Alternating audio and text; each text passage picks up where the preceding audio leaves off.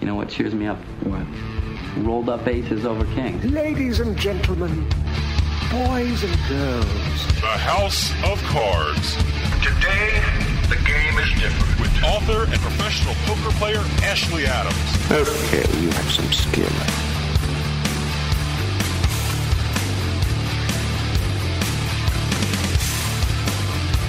Hi, everybody. This is House of Cards. I'm Ashley Adams, your host for the hour, and we have a wonderful 25-minute interview with a writer who's written an incredible book. I just finished reading it, and I loved it. It's The Moneymaker Effect, the inside story of the tournament that forever changed poker.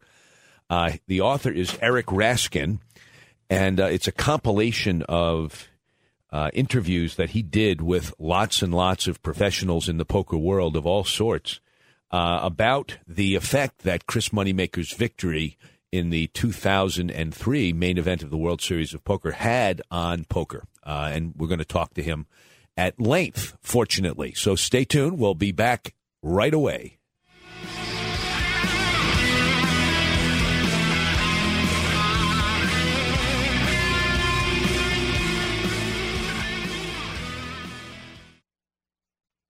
Attention poker players. Do you like using your tablet or phone at the poker table but hate running out of battery at the end of a long tournament day or cash game? Then you need the Grindr Gadget. The Grindr Gadget is a portable, compact charging station and stand designed by poker players for poker players. It gently grips the rail and allows you to prop up and charge your phone and tablet without touching the felt. The Grindr Gadget not only works really well on a poker rail, but just about anywhere. An airplane tray, a desk, anywhere. No more setting up your tablet on some wobbly table or leaving it on the floor. Its battery is powerful enough to charge most tablets and phones and still have plenty of juice left over for your headphones or any other device you have. You can even purchase a backup battery for those extra long sessions or trips. So if you like to grind while you grind, the Grindr Gadget is exactly what you've been waiting for. Check out www.grindergadget.com for more information. Get grinding and stay grinding with the Grindr Gadget. Have you ever wanted something so bad that you do just about anything for it? Well, that's exactly how we feel about you. That's right. AdamandEve.com wants you so bad. We're giving you 10 free gifts with your first order. You heard me right. That's 10 free gifts to spice up your love life. First, you'll get a sexy surprise for her. Second, an adventurous toy for him. And third, a little something we know you'll both enjoy. Plus, you'll get 6 full-length adult movies on DVD. And number 10, free shipping on your entire order. That's 10 free gifts for you shy types who've never tried Adam and Eve before. Just go to AdamandEve.com and select any one item. It could be an adventurous new toy, a sexy piece of lingerie, or anything you desire. Just enter offer code BABE16 at checkout, and you'll get all 10 free gifts, including free shipping. That's offer code BABE16. That's BABE 16 at AdamandEve.com. Hey, this is Dave from House of Cards, and I just wanted to take a minute to tell you about Jersey Man Magazine. Whether you're born and bred in Jersey like me, or even from Jersey but live somewhere else, Jersey Man is the perfect magazine for you. Health issues, state business news, sports, food, you name it, Jersey Man talks about it in a fun and informative way. They even host their own networking events where you can meet and greet other community members and professionals. With contributors like Bill Lyon, Stan Hochman, and George Anastasia with his own mob scene column, Jersey Man covers our region like no one else. Check out their website, jerseymanmagazine.com, for more information and some really cool Jersey Man merchandise. Jersey Man's available at most major newsstands, and you can even subscribe online. That's jerseymanmagazine.com. Jersey Man Magazine. Hey, if you're from Jersey, it's the only magazine you'll ever need.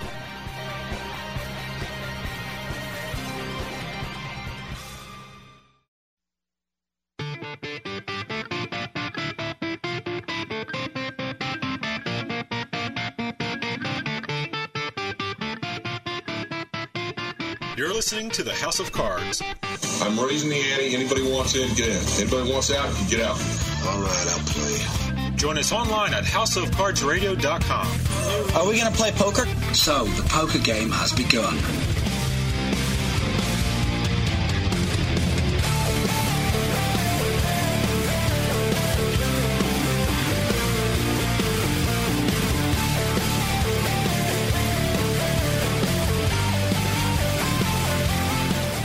Welcome back, everyone. This is Ashley Adams. You're listening to House of Cards.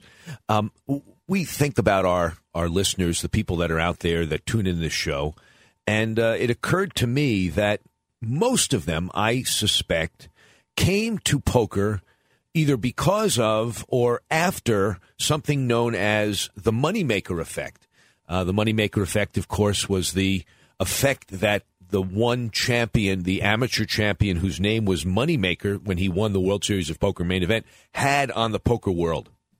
Well, we have a very talented author who wrote a wonderful book about that Moneymaker effect. In fact, it's called The Moneymaker Effect, the inside story of the tournament that forever changed poker. Eric Raskin is the author, and he's with us now to talk about compiling this book and the effect itself. So without any delay, Eric, are you there? I'm here. Thanks for having me on, Ashley. Oh, I'm very glad you're here because this is something I've thought about. It's one of my favorite subjects, really what contributed most to the huge boost that poker received back 2003, 2004. And I guess I want to ask you first, Eric, how is it that you began this project, and what is your own poker lineage? How did you get into this world? Sure. Well, it's funny. The project did not begin intended to be a book. It was supposed to be an online article first, and I can tie back to that. But to answer the question of just how I got involved in the poker world, I was in the mid-2000s an editor at a boxing magazine called The Ring, entering my late 20s, getting close to getting married, needing to find a job that paid a little better, and hunting for jobs, found a poker magazine called All In that had just recently launched that was looking for an editor. So I interviewed for and got that job, and that was really my introduction to the poker world. I was not a poker guy prior to taking that job, but that job wouldn't have existed without the Moneymaker effect. This was in early 2005, and as you may remember, around mid-2004, suddenly a bunch of new poker magazines started springing up because the boom was in full force. So that was how I first got involved in poker. Several years later, the website Grantland.com launched in 2011, and they enlisted me to write an oral history of a boxing match, the famous Sugar Ray Leonard, Marvelous Marvin Hagler fight. Yes. I didn't even know what an oral history was before they gave me the assignment, but I quickly found out it's an article written purely with quotes, where you interview as many people as you can and string their quotes together to form the article. I wrote that. About a year later, I pitched them on the idea of let's do an oral history for the 10th anniversary of the 2003 World Series of Poker. If there's any poker tournament worthy of that kind of treatment, that is clearly the historic, essential tournament that from which everything else followed, and that has enough storylines to make it worthy of an oral history. So as I was working on the article, one of the interview subjects, a fellow by the name of Phil Hellmuth, said to me, "Oh, this is much too big to limit it to an article. It'd be a shame. You're going to use a couple thousand words." I said, "Well, no, it's going to be more like 10 or 15,000 words. It's a very long form article, but still," he said, "this should be a book, not an article." So that got the gears turning in my head. I went ahead and filed the article, but all along I was thinking I'm going to expand this into a book if I have enough material, and sure enough I did. So the article ran on the 10th anniversary in 2013. The book came out a year later. I see. Well, I remember the article coming out, and when I saw the book, which my producers handed to me, I said, wait a second.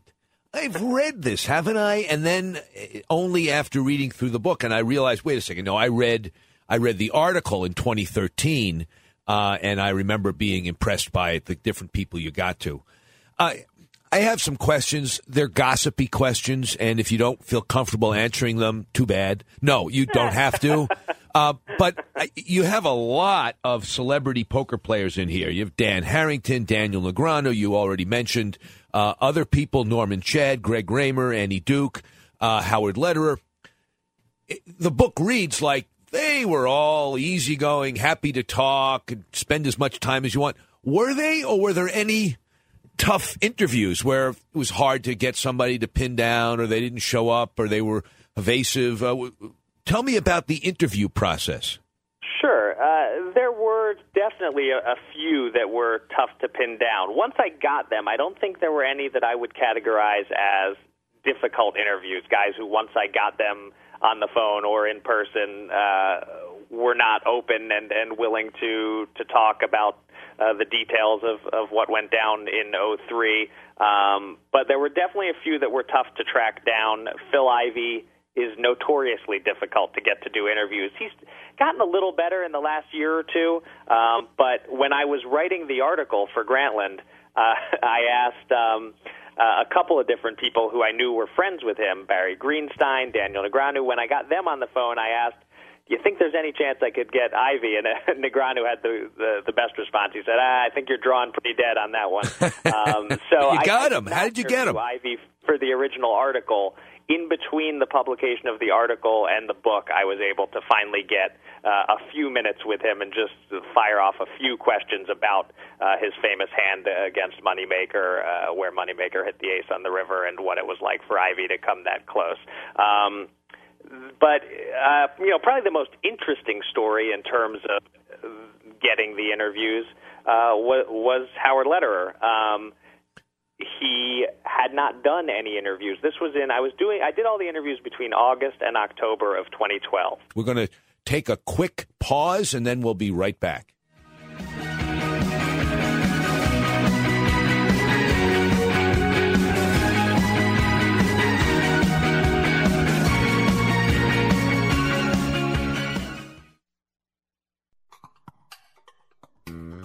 Make your game night the envy of all your friends and family. Play on a one-of-a-kind table. Play on a Pro Caliber poker table. Pro Caliber tables are made with high-quality gaming suede and suited speed cloths. And with their Table Builder app, customers can create a table to accommodate any game. Select one of the in-stock designs from their site or imprint your own. And now you can get a free 600-count coin inlay chipset when you purchase a Pro Caliber poker table. Here's how. Use offer code HOCRadio when you check out at ProCaliberPoker.com or when ordering by phone at 240-25-POKER. That's 240-257-6537. Remember, to get your free gift when ordering your poker table, use offer code HOCRadio. That's HOCRADIO. Order by phone at 240-257-6537 or online at ProCaliberPoker.com. Pro Caliber Poker Tables. Stop playing around and get that table you've been looking for. Some houses are born bad. You're listening to the House of Cards. I never dreamed that any mere physical experience could be so stimulating.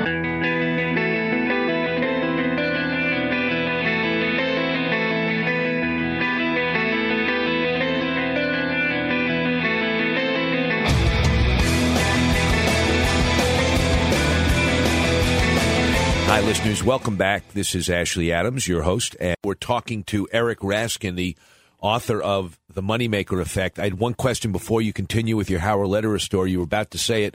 When was the interview? Was it before or after his horrible fall from grace?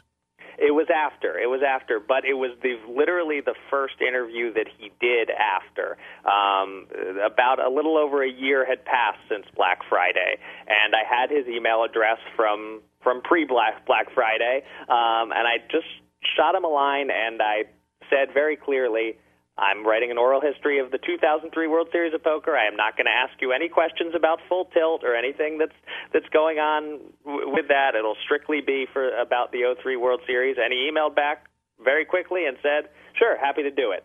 So I do believe that was the first interview that Howard did post-Black Friday, and indeed, we did not discuss Full Tilt at all.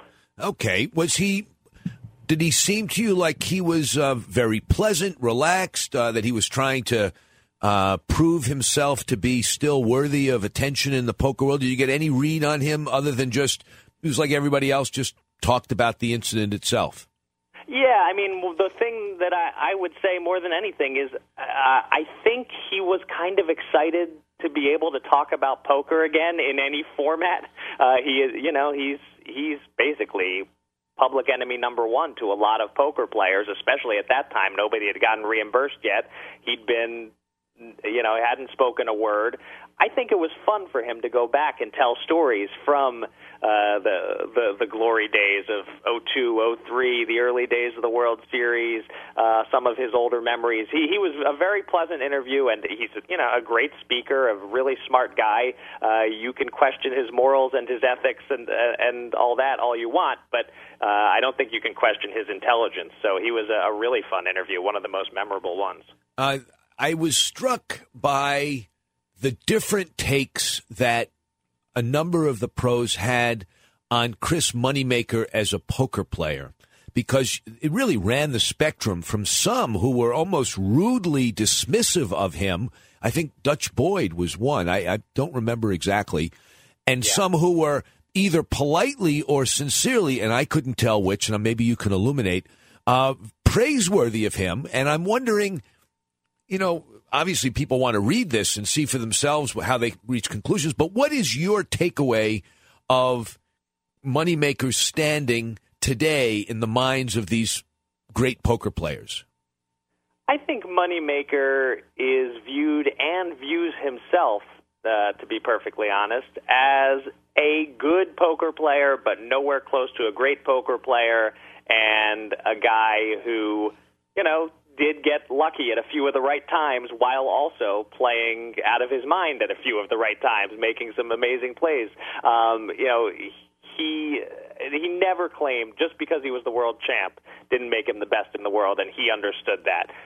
But he still makes a living at it. He's still, at least a good professional poker player, if not among the elite. And I think that's how he's viewed by most people. And most people would say he's a much better player now than he was then. I certainly hope so after 10 or 12 more years of playing at the highest levels. But yeah, Greg Raymer in particular had a lot of praise for Chris's game and thinks he's kind of underrated. But Greg is also a friend of his, through as Poker Stars sponsored players together. I think they've developed a relationship. There were, like you said, a couple of guys like Dutch Boyd and also Sammy Farha who still seem bitter, who still seem to hold a little bit of resentment that, I can't believe I lost to this guy.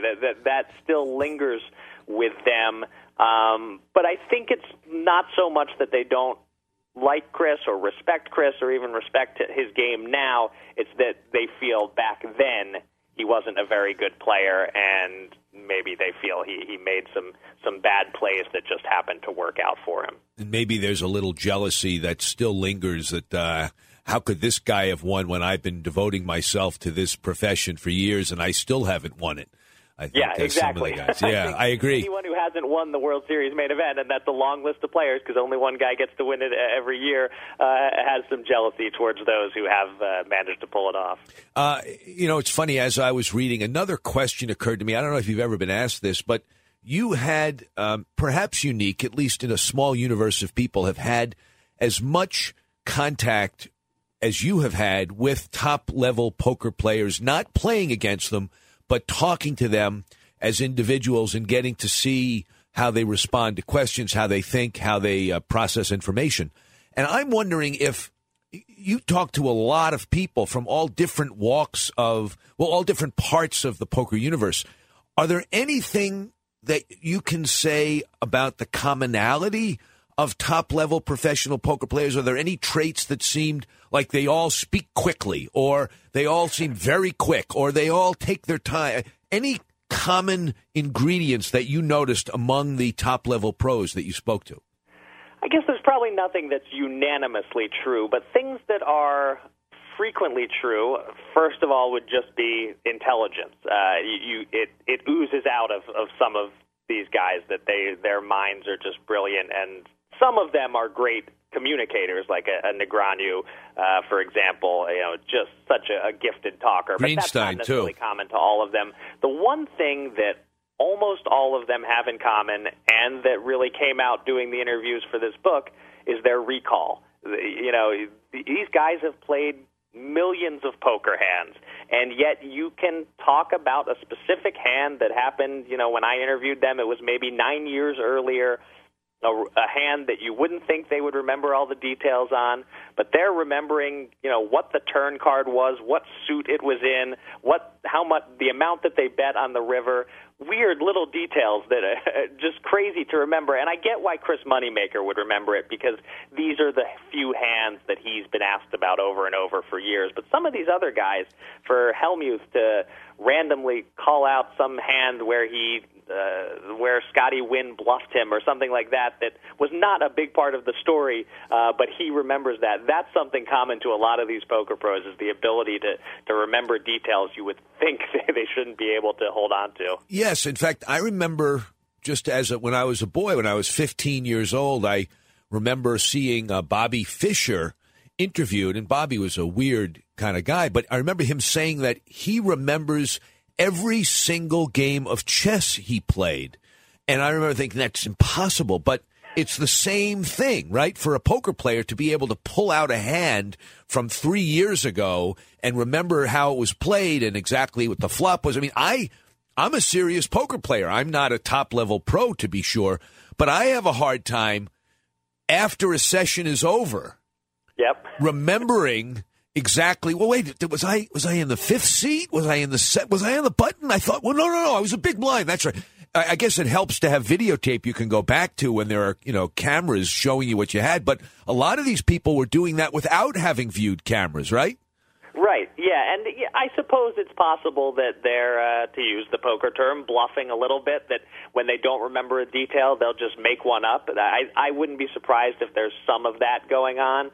But in general, their recall is incredible, and I'm the same way as you. At the end of a long session, maybe there are a couple hands where I can kind of remember what happened, but even those, I'm usually not getting the exact betting amounts right or remembering what suits any of the cards were. We'll be right back.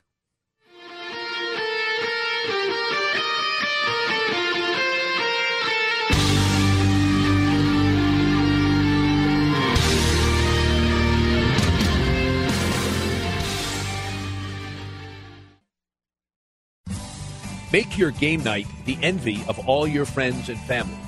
Play on a one-of-a-kind table. Play on a Pro Caliber poker table. Pro Caliber tables are made with the highest quality gaming suede on the market. And with their Table Builder app, customers can create a table to accommodate any game. Select one of the in-stock designs from their site or imprint your own. And now, you can get a free 600-count coin inlay chipset when you purchase a Pro Caliber poker table. Here's how. Use offer code HOCRADIO, that's HOCRADIO, when you check out at ProCaliber.com or when ordering by phone at 24025-POKER. 24025-POKER. That's 240-257-6537. Pro Caliber poker tables. Stop playing around and get that table you've been looking for. Attention poker players! Do you like using your tablet or phone at the poker table, but hate running out of battery at the end of a long tournament day or cash game? Then you need the Grinder Gadget. The Grinder Gadget is a portable, compact charging station and stand designed by poker players for poker players. It gently grips the rail and allows you to prop up and charge your phone or tablet without touching the felt. The Grinder Gadget not only works well on a poker rail, but just about anywhere. An airplane tray, a desk, anywhere. No more setting up your tablet on some wobbly table or leaving it on the floor. Its battery is powerful enough to charge most tablets and phones and still have plenty of juice left over for your headphones or any other device you have. You can even purchase a backup battery for those extra long sessions or trips. So if you like to grind while you grind, the Grinder Gadget is exactly what you've been waiting for. Check out www.grindergadget.com for more information. Get grinding and stay grinding with the Grinder Gadget. Hey, this is Dave from House of Cards, and I just wanted to take a minute to tell you about Jersey Man Magazine. Whether you're born and bred in Jersey like me, or even from Jersey but live somewhere else, Jersey Man is the perfect magazine for you. Health issues, state business news, sports, food, you name it, Jersey Man talks about it in a fun and informative way. They even host their own networking events where you can meet and greet other community members and professionals. With contributors like Bill Lyon, Stan Hochman, and George Anastasia with his own mob scene column, Jersey Man covers our region like no one else. Check out their website, jerseymanmagazine.com, for more information and some really cool Jersey Man merchandise. Jersey Man's available at most major newsstands, and you can even subscribe online. That's jerseymanmagazine.com. Jersey Man Magazine. Hey, if you're from Jersey, it's the only magazine you'll ever need.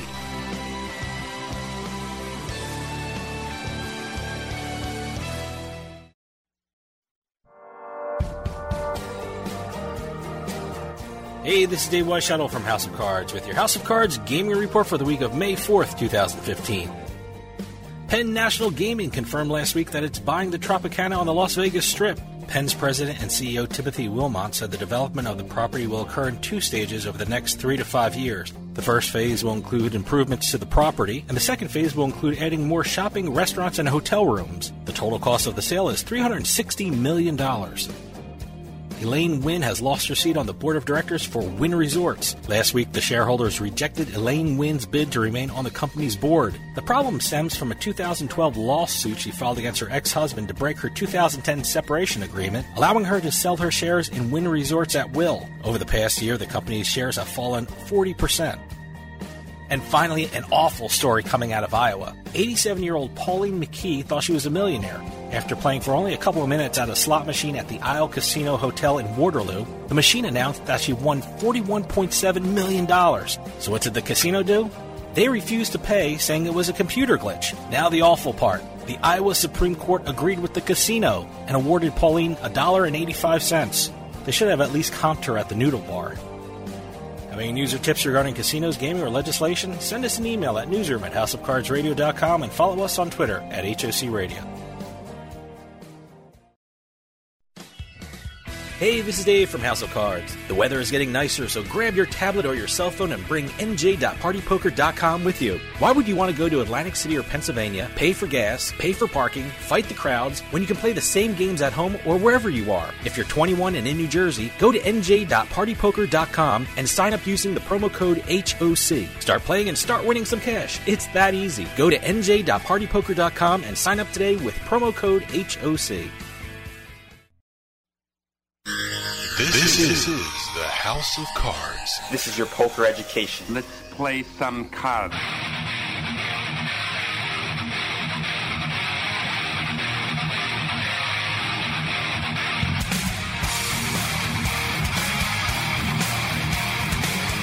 Welcome back, listeners. This is Ashley Adams. You're listening to House of Cards. Listeners, we have been talking to Eric Raskin. He is the author of a terrific book that looks at the moneymaker effect, called eponymously The Moneymaker Effect, the inside story of the tournament that forever changed poker. Right, now, do you play poker?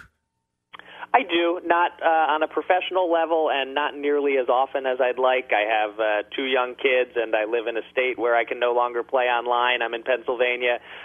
When it was legal to play online, casually on the side, 10 to 15 hours a week probably. So that's obviously been cut out of my routine. So now it's just the rare occasions when I'm able to break free of work and family responsibilities and head to a casino or a home game. What part of the state do you live in, Eric? I'm talking to Eric Raskin, who's the author of The Moneymaker Effect. I'm in the suburbs outside Philadelphia, pretty close to the Parks Casino. That's about a 20-minute drive from my home. I see. I've played there. That's a nice big room. A lot of good games. Yes, it is. Let's just focus a little on the Moneymaker Effect itself, because you have an entire chapter devoted to the impact that his name had on the poker boom. And I'm wondering, having spoken to all these people and thought about this, how much weight would you give the fact that it was Chris Moneymaker who won this event, and how much were the other factors involved in poker's quick ascension at that point in time? It's tricky to figure out the balance, because it's obviously these 3 things in some measure were the amateur who named Chris Moneymaker winning this event, the invention of the whole card camera and ESPN deciding to televise the entire tournament for the first time that year, and the rise of online poker. It's those 3 factors, but how do you split the percentages there? I'm not sure. I tend to think that probably Moneymaker winning was the least significant of the three. It was still very important. I think, as people in the book said, the boom wouldn't have been as big or happened as fast if anyone else had won. But it still was going to happen, most people seem to think, with online poker growing in popularity and with ESPN televising this tournament. I mean, the ratings were good from the start, before anybody knew Moneymaker had won, and before anybody knew, before most of the viewing public knew Moneymaker had won, and before Moneymaker was really being featured in the episodes, those first few. So I think it's clear that poker was gathering some steam in 2003 and was going to boom no matter what, but then to have this perfect outcome, not just an amateur named Chris Moneymaker, but an amateur named Chris Moneymaker who won an online satellite for $39 to get into the tournament and win $2.5 million. It's the perfect story for both the online side of the industry, for TV, for live poker, for everything. So it was very important, but I would say that the invention of the whole card camera or the rise of online poker was, both of those are probably a little bit more essential than who actually won the event. What's interesting to me about the factors that you mentioned is that, first of all, I think one additional factor has been left out of the equation as I was reading through all the players opining. Nobody talked about the spread of legal gaming across the United States that preceded the poker boom, but provided an infrastructure, at least in some ways, for people to get a taste of playing poker live, not just online. And I realized that it was the online poker that really exploded the number of players, but then there were also many more brick-and-mortar places with Indian gaming and riverboat gaming that didn't exist prior to, 98, 99, 2000. You could really only play poker in California, Nevada, and then in the mid-'90s, a couple of riverboats, and then in Connecticut, and then Atlantic City opened up. But by 2003, you had about 20, 25 states that had legal poker. Yeah, that's a great point, Ashley. And, yeah, you're absolutely right that, I mean, Moneymaker himself talks about how he started playing. There was a home game where they started mixing in some Hold'em, but in addition to that, there was a casino in Tunica, Mississippi that he would go to on occasion and played a little bit there. So, and I guess the other thing that is mentioned in the book that we haven't talked about yet is the movie Rounders. Came out in 98, really became popular once it was out on DVD and video around 2000 or so, that also got the wheels in motion. So I think you're right that the rise of casinos all across the country offering poker, as well as the movie Rounders, those are a couple of the pre-boom factors that kind of greased the skids, so to speak. Now, this also struck me. The second thing was how many players admitted honestly that they absolutely did not see what was going to happen. There were a number of the guys talking about how they thought that hole cards shouldn't be seen, and they were opposed to having cameras. It would change the way people played. It would disclose their strategy in a way that would hurt them. Can you just talk a little bit about some of the guys that you interviewed, opinions about the hole card camera and what they thought it would mean and what it ended up meaning? Yeah, I mean, it's a revolutionary change for better and for worse for a lot of these guys who'd been playing for many years to suddenly be showing the world their hole cams. It's only natural to be a little uncomfortable with that until it becomes a common thing, and then everyone adjusts to it. But particularly Eric Seidel, of the people that I interviewed, everyone else was dropping his name to me as I interviewed them. Everyone was mentioning, oh yeah, Eric Seidel refused to show his hole cards. He said if we wanted to put him at the featured table, he would just cover up his cards, so we didn't even put him at the featured table. But Eric explained to me that it wasn't that he was opposed to the idea, and it wasn't that he didn't realize it was good for the game. It was that he felt really uncomfortable playing that way, that having the whole world sweating him and knowing what he was doing took him a while, and not just the 03 main event, but he said it took a couple of years of playing on TV before he really relaxed and was able to start playing his game. But there were also some pros who were legitimately opposed to the idea of educating all the amateurs to that extent, letting them see how we do it, that it might be giving too much away. It's like, when Doyle wrote Super System, and it led so many people to get so much better at poker that he then had to adjust his game, as did all the other pros. So there was some of that going on here, but of course the guy who was most in favor of it and really saw the potential for how it could make changes for the positive was Hellmuth, who is another one that, love him or hate him, he thinks big, he understands the big picture, he is something of a visionary, and he apparently, I hadn't learned this until I was interviewing these people, but that he was critical to the Nevada Gaming Commission letting them go ahead and use the whole cams. At the last minute, the whole thing had almost fallen apart, that the ESPN was going to have to drop it and do it without whole cams and maybe not do it at all, and Hellmuth went to bat and made sure that they went ahead and got it approved. Well, I tell you, I am intrigued by the fact that this boom was taking place, and even now that it's over, there have been no efforts that I've seen, no successful efforts by the top pros to really be paid for their celebrity. I mean, their celebrity was kind of thrust upon them with the incredible exposure that poker got, but they are the only people I can think of on television that aren't compensated.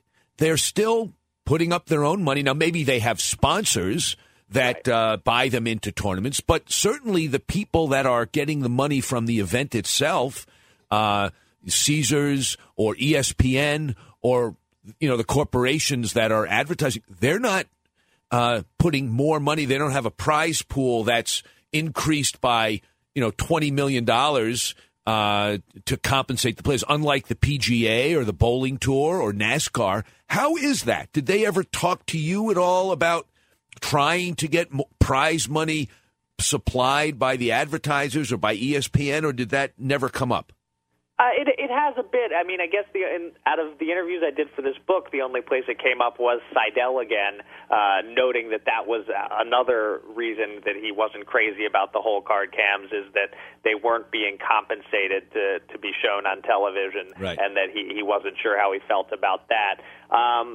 You may remember, I guess it was in 2005, that a group of players banded together and boycotted the World Poker Tour. Yes, because Raymer was part of that. Wasn't Greg Raymer part of that, if I recall? Yes, Raymer. I feel like Howard Lederer might have been part of it as well. But yeah, it was.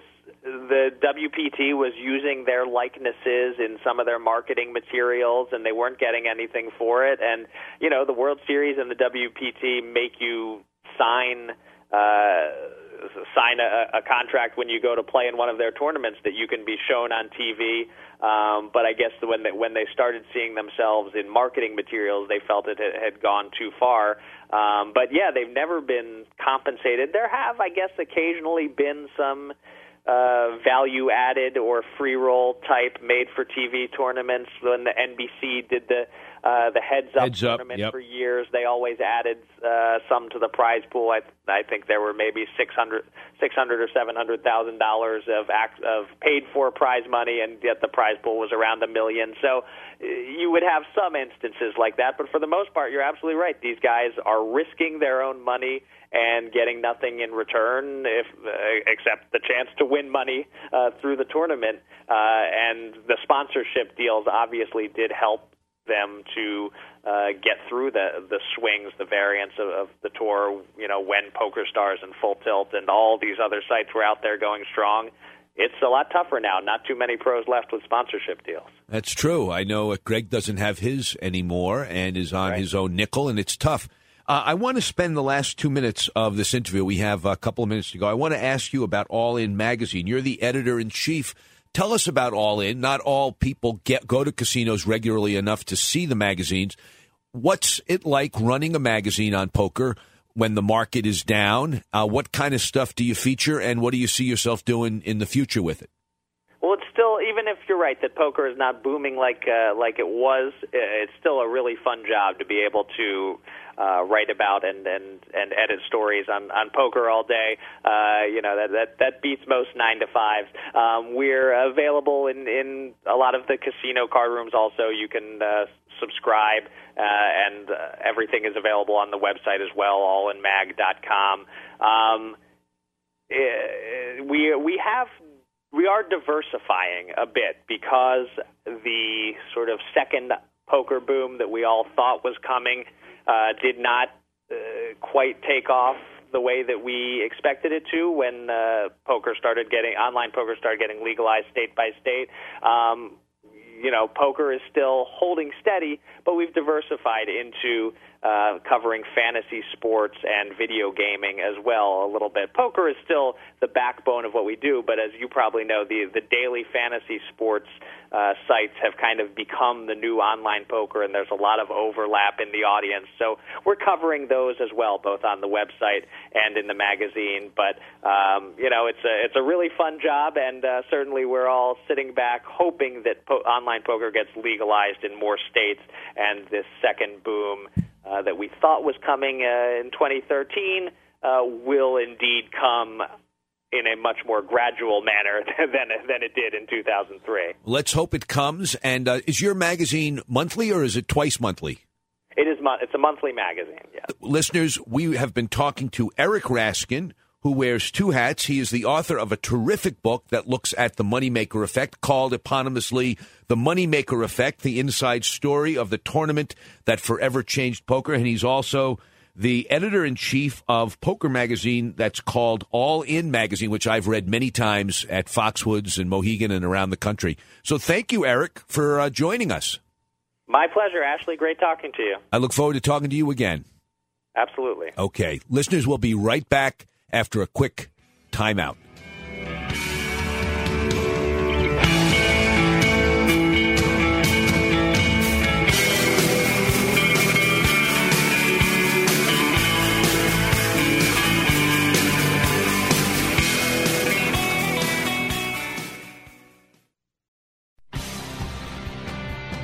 Hey, this is Dave from House of Cards, and I just wanted to take a minute to tell you about Jersey Man Magazine.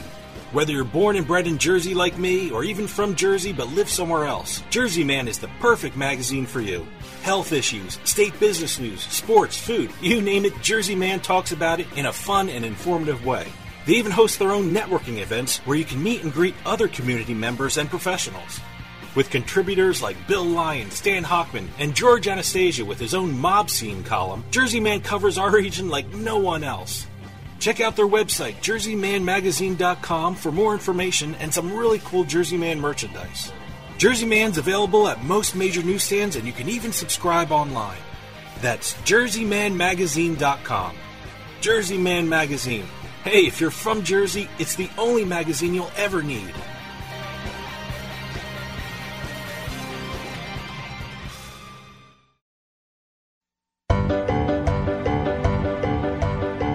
Here's the wonderful Joan Rivers with her thoughts on poker players. And your people, you give money with blood on it. I met your people in Vegas for 40 years. None of them have last names. None of them. They have cash pools. You're a poker player. A poker player. That's beyond white trash. Poker players are the most awesome people in the world. Poker players are trash, darling. Trash. House of Cards, proudly serving your white trash needs since 2007.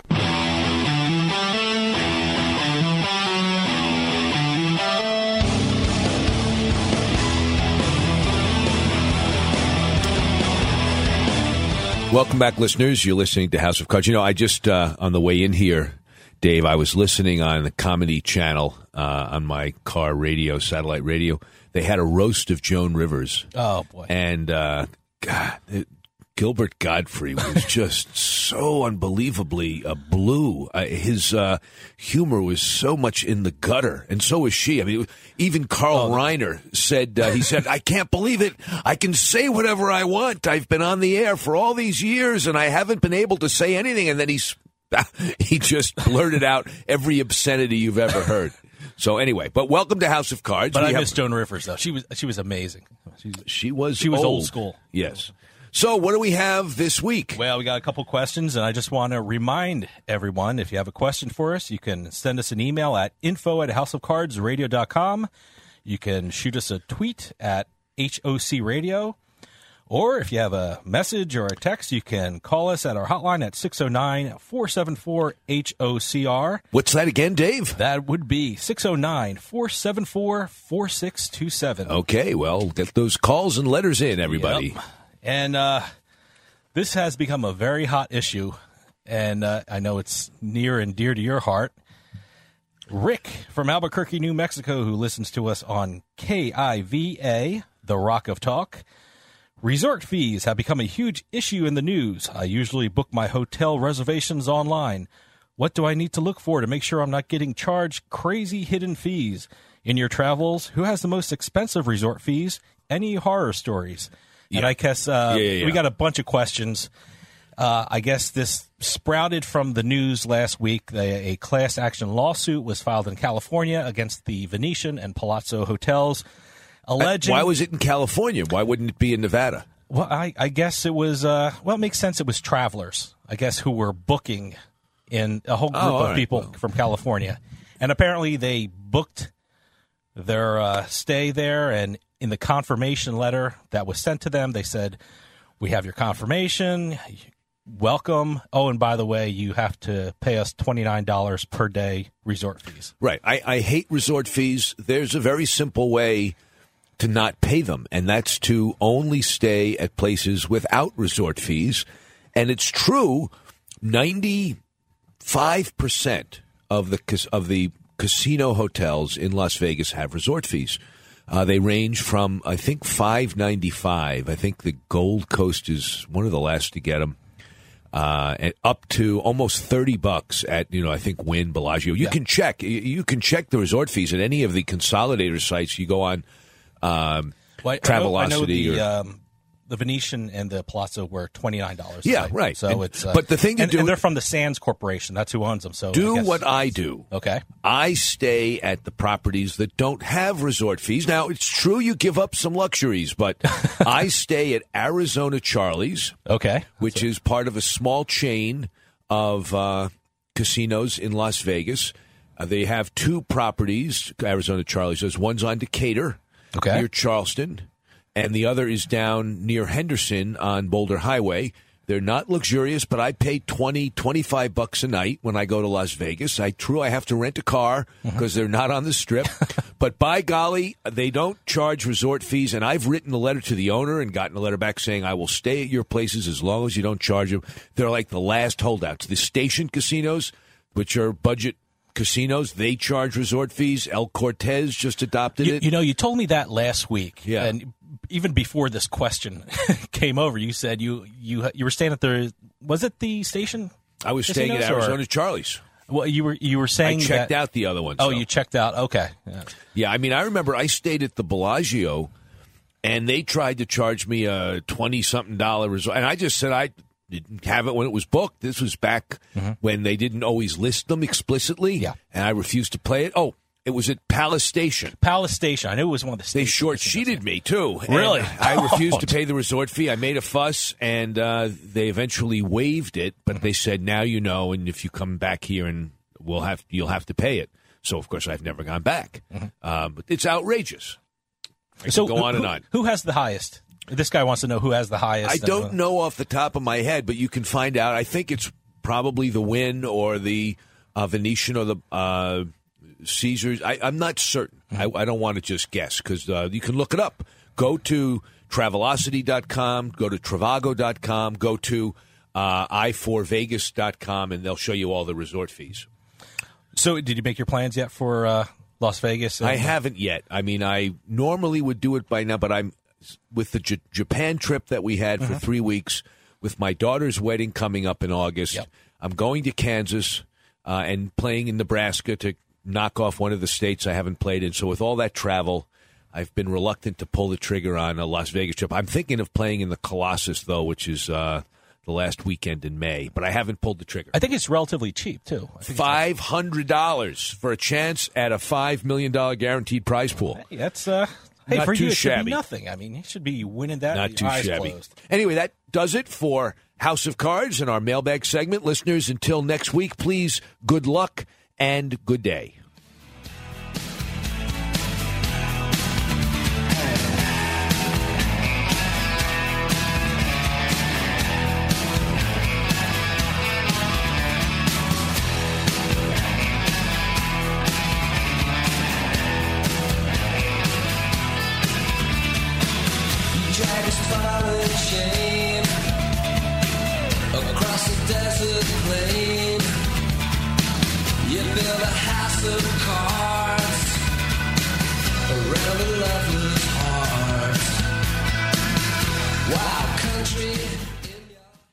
This podcast is a part of the C-Suite Radio Network. For more top business podcasts, visit c-suiteradio.com.